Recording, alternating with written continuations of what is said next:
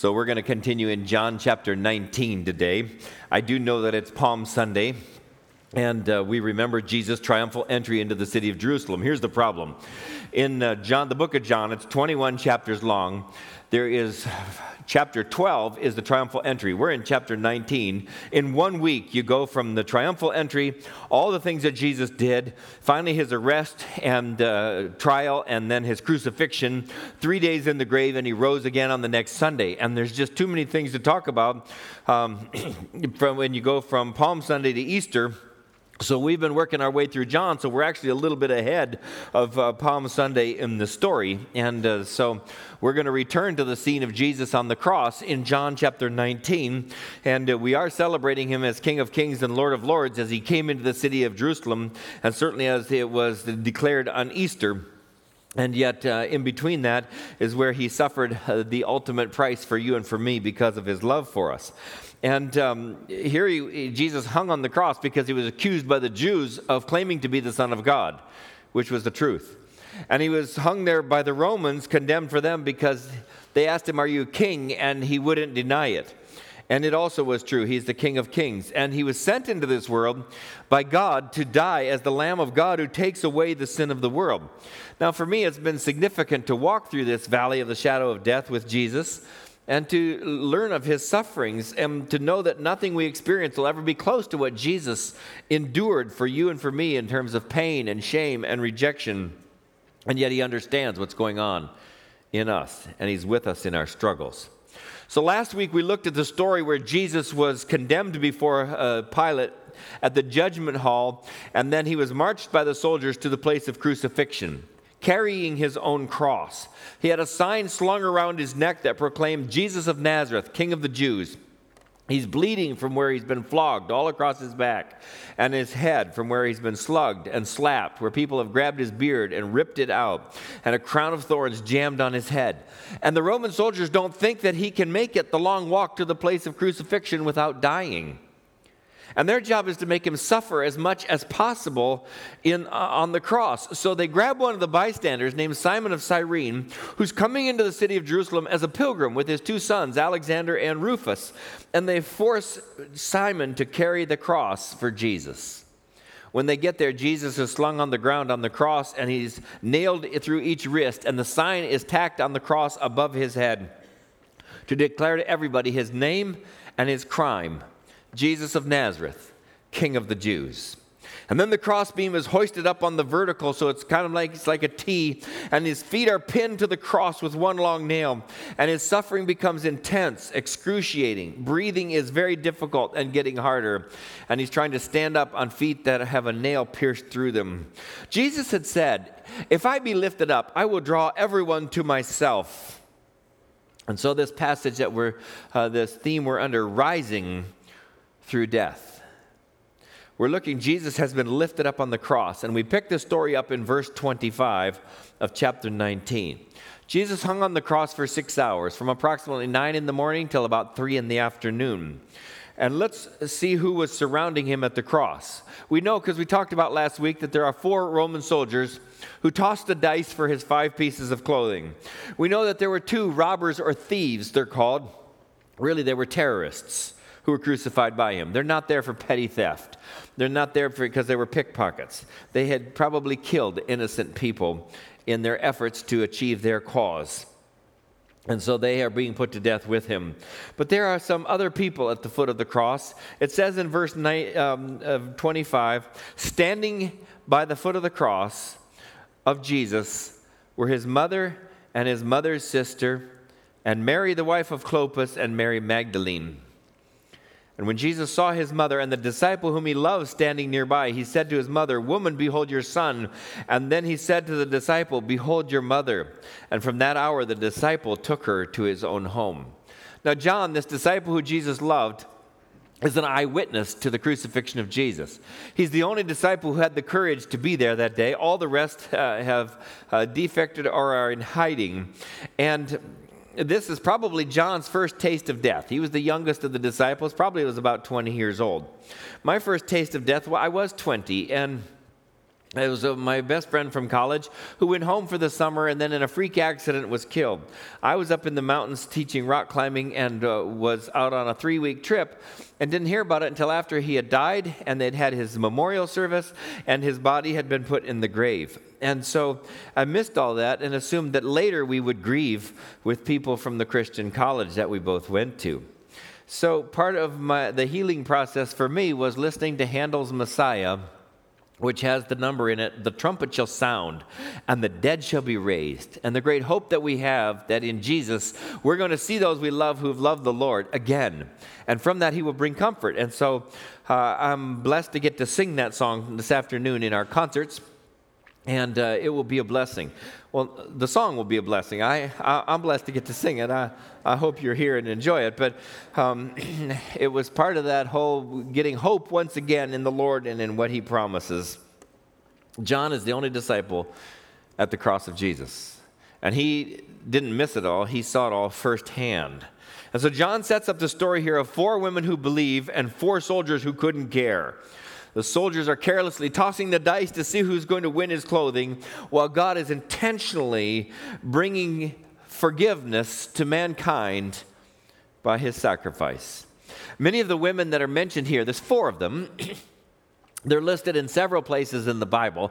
And in fact, in Luke chapter 8, verses 2 and 3, it mentions most of these same women and mentions that while the disciples were in the remedial classes, learning what Jesus was trying to teach them, the women were actually doing the work, getting the ministry done, getting things organized, preparing the food, and paying for it all out of their own pockets. And so they really were more advanced in their walk of faith. So the first person mentioned here is Jesus' mother, Mary. Now, I want to talk about what we know from the Bible about Mary. She's well known. We talk about her every Christmas because she figures so much in the story of the miraculous virgin birth of Jesus that came through Mary, demonstrated by the power of God, but also it was the voluntary submission of Mary's life. When the angel came and said, here's what God wants to do in your life, she said, may it be to me as you have said. It changed her whole life plan. That story is found in Matthew chapter 1 and 2 and Luke chapter 1 and 2. When Jesus was 8 days old, Mary and Joseph took him to the temple to be dedicated to the Lord. And they were blessed to meet a couple of godly senior saints, Anna and Simeon, and just kind of hanging out at the temple praising God. And Simeon gave them this prophecy. It says in Luke 2:34 that Simeon blessed them and said to Mary his mother, behold, this child is appointed for the fall and rising of many in Israel, and for a sign that is opposed, and a sword will pierce through your own soul also. Simeon never saw the crucifixion himself, but he was able to warn Mary in advance, your soul is going to be pierced with sorrow when you see what happens. We know that shortly after taking Jesus to the temple for his dedication, Mary and Joseph were woken up by an angel in the middle of the night and told to race to Egypt to save the life of their baby Jesus from the wicked King Herod, who sent soldiers to Jerusalem and killed every baby boy that was 2 years old or younger. And so then the next time Mary shows up in the biblical account is in Luke chapter 2 when Jesus is 12 years old. And they're on a trip to Jerusalem. Presumably they had his bar mitzvah, and he's recognized as going from being a child to being a man. And on their way home, when they checked at the end of a long day's walk, because it was about 50 miles walk back up to Nazareth, they couldn't find Jesus. So they raced back to Jerusalem that night. And after 3 days of searching for him, they find him in the temple talking with the scholars. Here's how Luke records it, starting in Luke 2:48. When his parents saw him, they were astonished, and his mother said to him, son, why have you treated us like this? Behold, your father and I have been searching for you in great distress. And he said to them, why were you looking for me? Did you not know that I must be in my Father's house? And they did not understand the saying that he spoke to them. And he went down with them and came to Nazareth and was submissive to them. And his mother treasured up all these things in her heart. And Jesus increased in wisdom and in stature and in favor with God and man. Jesus submitted himself to the will of God by continuing to grow in their home until he was about 30. 18 years go by. This was the last mention of Joseph when Jesus was 12. And finally, when he begins his ministry, he starts by going in to preach in Nazareth in the home congregation. And it didn't go well. In fact, that's an understatement. He got the people so mad in his hometown that they wanted to kill him. They took him out to a cliff on the edge of town. They were going to throw him over the cliff for what he had to say. And he decided it's time to move. So he moved his home office for his ministry to Capernaum, which is about a day's walk, about 15 miles, down closer to the Sea of Galilee. But the crowd in Nazareth said this, "Where did this man get this wisdom and these mighty works? Is not this the carpenter's son? Is not his mother called Mary?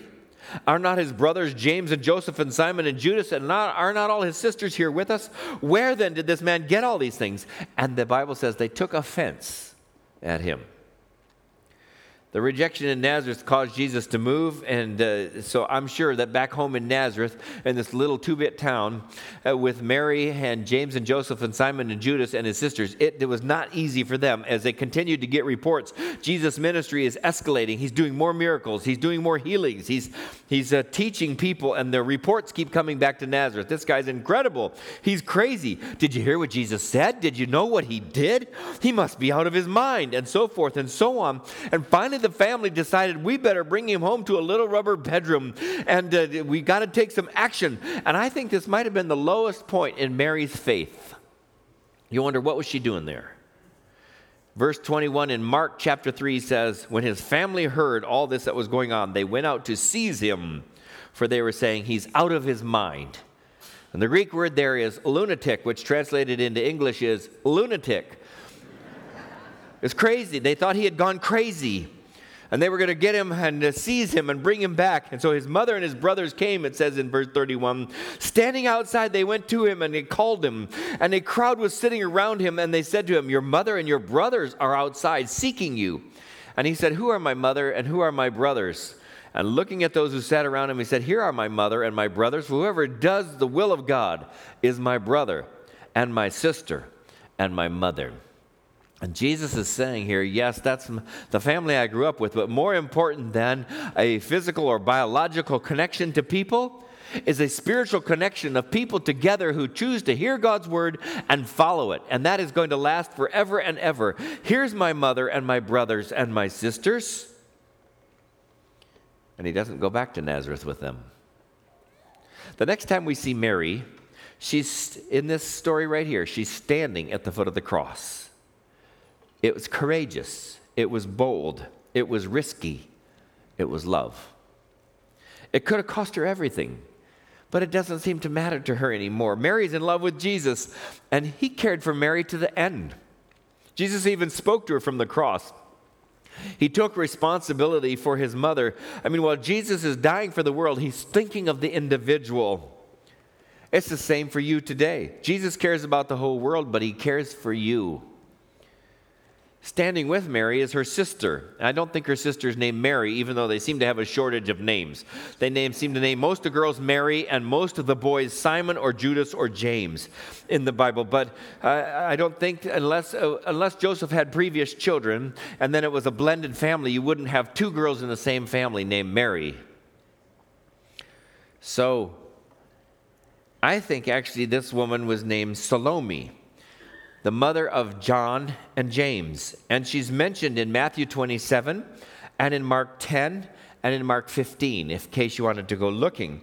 And it's good that she's there for support that Mary needed. And her husband, of course, would be Zebedee, the fisherman, and they probably lived in Capernaum.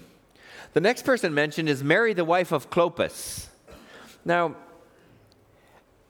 if you've ever been to a sporting event for one of your kids or grandkids, you know that most of the fans there are family. And I think around the disciples, most of their earliest fans, most of these women had some connection somehow to Jesus through one of the disciples. And this woman, Mary, the wife of Clopas, well, Clopas and Cleopas are the same name, and Clopas and Alphaeus are the same name in different languages.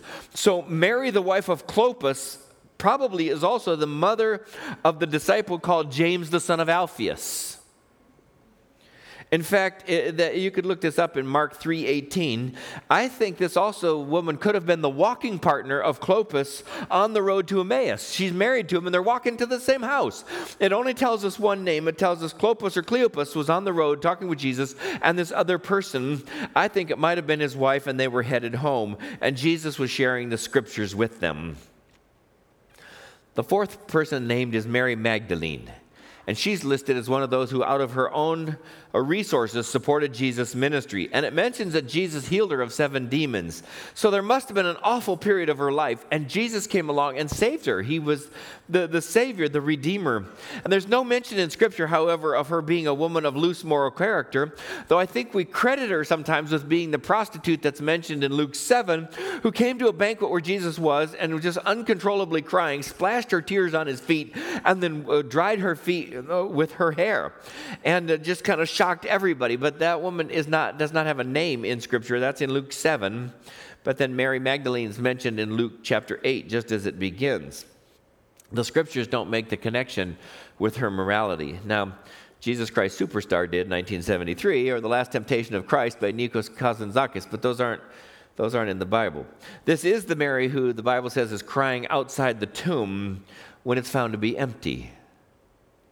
And suddenly she finds herself, she thinks this man is a gardener, but when he speaks, she realizes it's Jesus. He called her name, and she runs to him, and she's hugging him, she's clinging to him. Finally, he says to her, "Do not cling to me, for I have not yet ascended to the Father, but go to my brothers and say to them, I'm ascending to my Father and your Father, to my God and your God."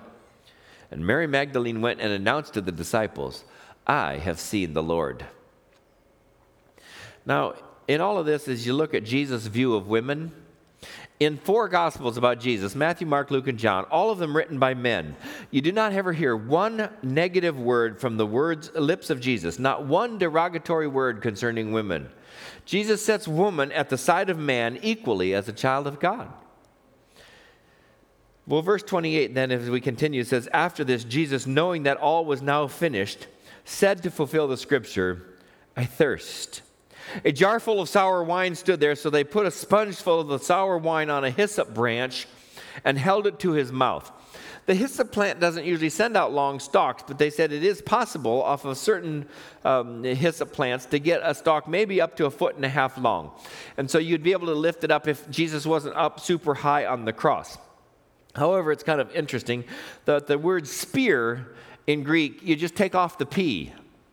So whether somebody was scribbling real quickly and it ended up looking like it was hyssop versus a spear, because it would make sense for a soldier to take his spear, put a sponge on it, and put some of the sour wine, which would help dull the pain, and then lift it to Jesus' lips. Also would to give his tongue a little bit of moisture if it was sticking to the roof of his mouth. Verse 30, when Jesus had received the sour wine, he said, "It is finished," and he bowed his head and he gave up his spirit.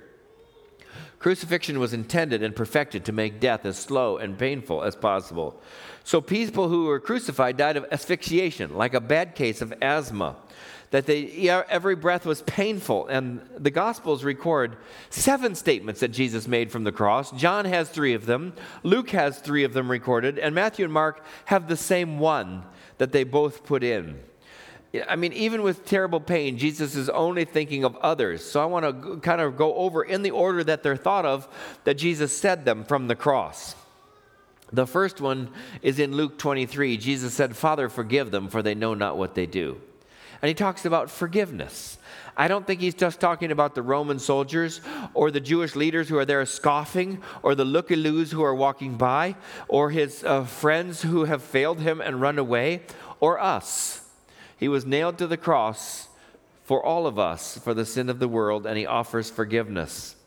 The next statement is right after that in Luke, where he says to the thief on the cross, "I tell you the truth today, you will be with me in paradise."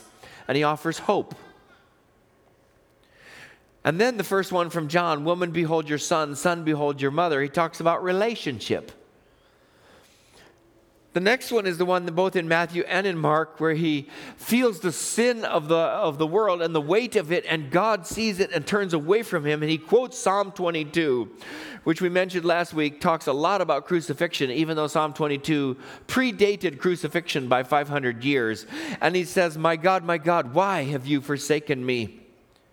and it talks about despair. Then in John, he says, I'm thirsty. He talks about human need, because Jesus truly was fully man and fully God. And then he said, it is finished.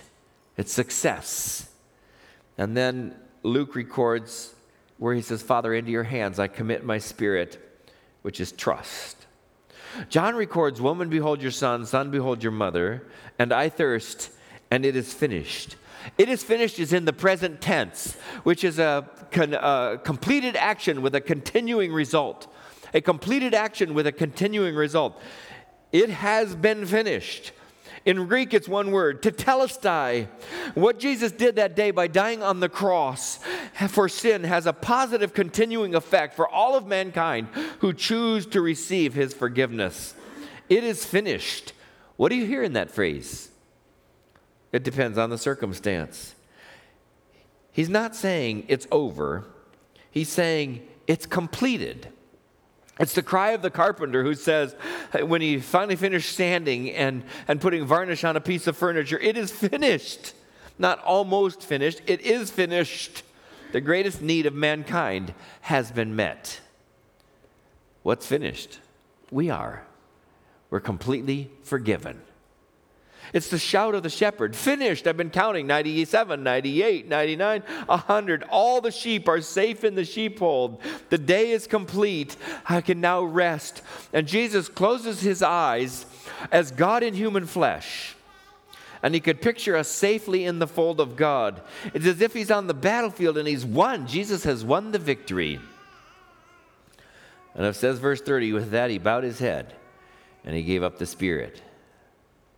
You know, 3 men were crucified that day, and Jesus was the first of the 3 to die. It says, verse 31, since it was the day of preparation, so that the bodies would not remain on the cross on the Sabbath, for the Sabbath was a high day, the Jews asked Pilate that their legs might be broken, that they might be taken away.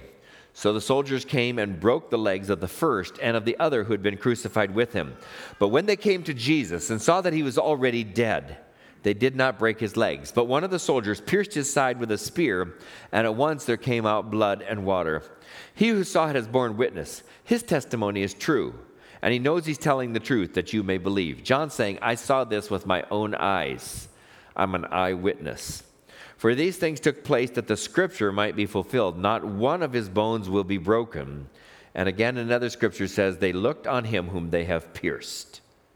When they pierced his side, blood and water came out, which shows us 2 very important things. Number 1, Jesus really died. He really died.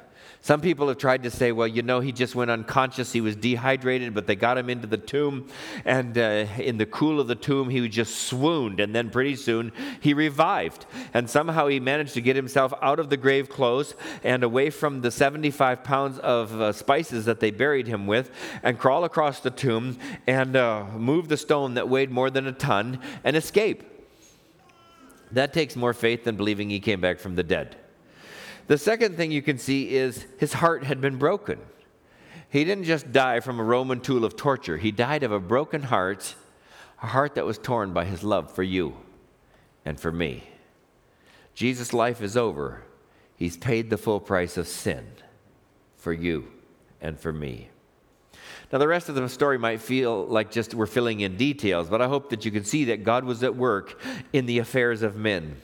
It says in verse 38 that after these things, Joseph of Arimathea, who was a disciple of Jesus, but secretly for fear of the Jews, asked Pilate that he might take away the body of Jesus, and Pilate gave him permission. So he came and took away his body. Nicodemus also, who earlier had come to Jesus by night, came bringing a mixture of myrrh and aloes, about 75 pounds in weight. So they took the body of Jesus and bound it in linen cloths with the spices, as is the burial custom of the Jews. Now in the place where he was crucified there was a garden, and in the garden a new tomb in which no one had yet been laid. So because of the Jewish day of preparation, since the tomb was close at hand, they laid Jesus there. See, after the criminals died on the cross, their bodies would be taken down and then simply thrown in the trash pit in the valley outside the city, where someplace there was a continual fire going. There would have been nothing special done for their bodies. And who would risk their life with Rome for Jesus now that he's died. But this was a very, very important part of the details. That Jesus didn't own his own estate. His family was poor. They couldn't afford anything. If his body had been tossed there, somebody could have made up a story of maybe he really wasn't dead. But look how God works. John records that Joseph of Arimathea was a disciple. He's mentioned in all four Gospels. Matthew tells us that he was wealthy. Mark tells us that he's a member of the Sanhedrin, the council, and that he was waiting for the kingdom of God. And Luke tells us he had not concurred with their vote to condemn Jesus. Well, the Sanhedrin is the Jewish council. It's kind of like their Supreme Court and their Congress and their Senate all rolled into one. It had 70 Jewish men on it. It governed the secular and religious matters affecting the Jewish population. It had the right to try capital cases and execute the sentence, but not to death. The court was held every Monday and Thursday, but never on a Sabbath or on a feast day, and never at night. So they broke their own rules to arrest and try Jesus in the middle of the night. It would have been made up of these 70 men, most from influential families, or priests from the line of Aaron, or the high priest and some of his sons. And the priests were bound to either be Sadducees, who were the enlightened liberals, who claimed there's no resurrection, there's no life after death, it's all right here, and when you're dead, it's over. Or they were the Pharisees, who were kind of the fighting fundies, not just sure for themselves of everything, but for everybody else as well. And their righteousness is determined by their do's and don'ts, not by a genuine relationship with God. They were into the religion and the ritual and the rules. They missed that they could have a relationship with God himself. Well, Jesus had a way of irritating the members of the Sanhedrin and of just getting under their skin. And when he was accosted by the Sadducees with a trick question about the resurrection, which, remember, they didn't believe in the resurrection, but they bring him this story of a woman had a husband who died, and she married his brother, and he died, and he married his brother, and he died, and went through 7 brothers, and then they all died, and she had no children. Now, whose wife would she be in the resurrection? And Jesus said to them, "You're wrong because you neither know the Scriptures nor the power of God." Of course, it had numerous run-ins with the Pharisees because they were intent on the rules that they had made up, trying to explain away God's word. And they're living by the rules rather than a relationship. Well, this had all come to a head when Lazarus, who must have been quite influential in Jerusalem, had died. And he had been buried. And Jesus came to pay his respects and stood at his tomb and called out, "Lazarus, come forth." And after being dead for 4 days, Lazarus came up out of the grave. And at that point, they realized Jesus is getting way too popular. He's doing things that people shouldn't be allowed to do. And if we don't do something drastic, we are going to lose our positions of influence. And they decided, let's kill Jesus, and maybe even Lazarus too. So these leaders who finally have gotten Jesus as he's hanging on the cross come by to mock him and throw it in his face. Matthew tells us, those who passed by derided him, wagging their heads and saying, "You who would destroy the temple and rebuild it in 3 days, save yourself. If you are the Son of God, come down from the cross." So also the chief priests and the scribes and the elders mocked him, saying, "He saved others. He can't save himself. He's the King of Israel. Let him come down from the cross, and we will believe in him. He trusts in God. Let God deliver him now, if he desires him, for he said, 'I am the Son of God.'" Caiaphas, the high priest, stood at the cross, exulting in his own power, never dreaming that God had chosen the greatest weakness of this world, death, to accomplish his greatest purpose. God's using the weakness of this world to confound the mighty. He's using death to accomplish his purpose. So here at the foot of the cross, next to the mocking high priest and his cohorts, and the smirking crowd passing by, is Joseph of Arimathea, who's one of the 70 ruling elders. But he's a disciple of Jesus. And yet he's kept it a secret because he's afraid that it'll cost him something. It cost him too much. It'll cost him his position.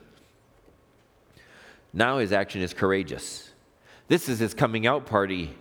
He's wanting everybody to know, I support Jesus, instead of the Sanhedrin party line. He takes the initiative and he petitions Pilate for permission to remove the body. This is actually very astounding. I think it's orchestrated only by God. I mean, his request is an open confession of his faith.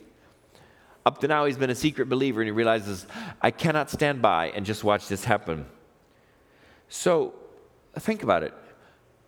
This is amazing. What do you, if you had from now till noon to get a hold of our governor and to make a special request, how many people here think well, I won't put you on the spot. I know I couldn't do it. Would not be able, I could try for the next 90 minutes. I would not be able to reach the governor. And most of us would not. And what do you think it would take to get an audience with Pilate on that day, and then to hear him say yes to your request? Who knows what size of price that had on it? Because Joseph is a man of means and of influence, and he's able to get through to Pilate to request, could I bury the body of Jesus? And he hears yes. This was costly and courageous for Joseph. Teaming up with Joseph of Arimathea is another dissenting member of the council named Nicodemus. You might remember him because he first shows up in John chapter 7 or John chapter 3. He comes to Jesus by night, which asking a lot of questions. It's dark outside, but it's also dark in his heart. And Jesus is explaining to him the good news and finally says to him, "For God so loved the world that he gave his only Son, that whoever believes in him should not perish, but might have eternal life." Nicodemus goes back to his teaching as the teacher of Israel, but he had been living in the dark.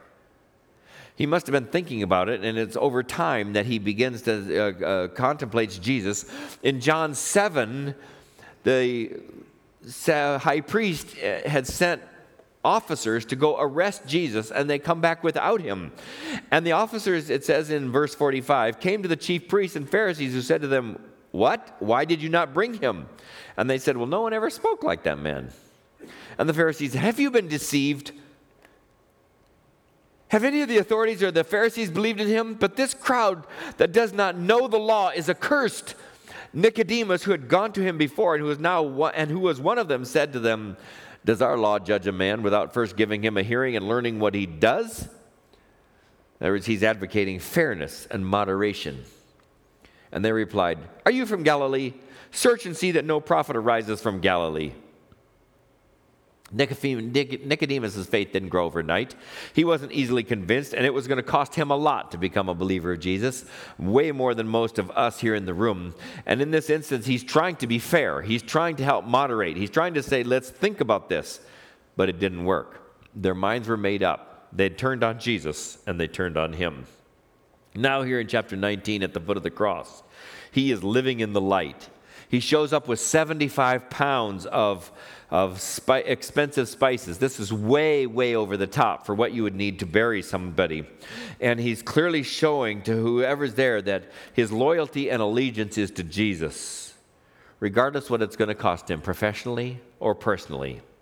See, for Joseph and Nicodemus, the cross ended the struggle they had between, do I maintain my prestige and my position, or do I receive forgiveness from God? And if I can't do both, which one am I going to do? And they chose, be right with God. Be right with God. I would encourage that as an example to you and to say the same. Be right with God. Because here we are at the cross. We can see Jesus' great love. We can see his death, but also we see life. He died so that we might live. How do you fit this traumatic event into our ordinary lives? It's a victory. God broke the power of sin and death. We can have victory over sin and temptation. God is victorious over those. It shows God's power is here every day at our disposal for us to live victoriously as his believers.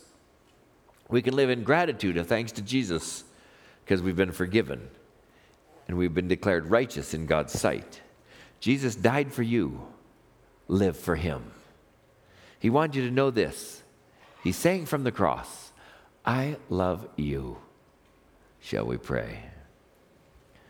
Jesus, I thank you that you died so that we don't have to. You love us so much.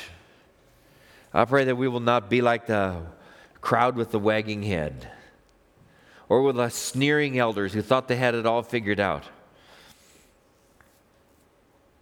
or those that stayed perpetually confused. I pray that we will realize that you were there voluntarily, you were there out of love, you were there to pay a price that we can't pay ourselves, that you were the only way for us to be right with God, and you were willing to suffer loss, humiliation, shame, anguish, and death. For your love. Now fill our hearts with your love, and with gratitude may we grow in our love for you and in our trust of you, and may we follow you in all things. Thank you for your word. Thank you for your love. Amen.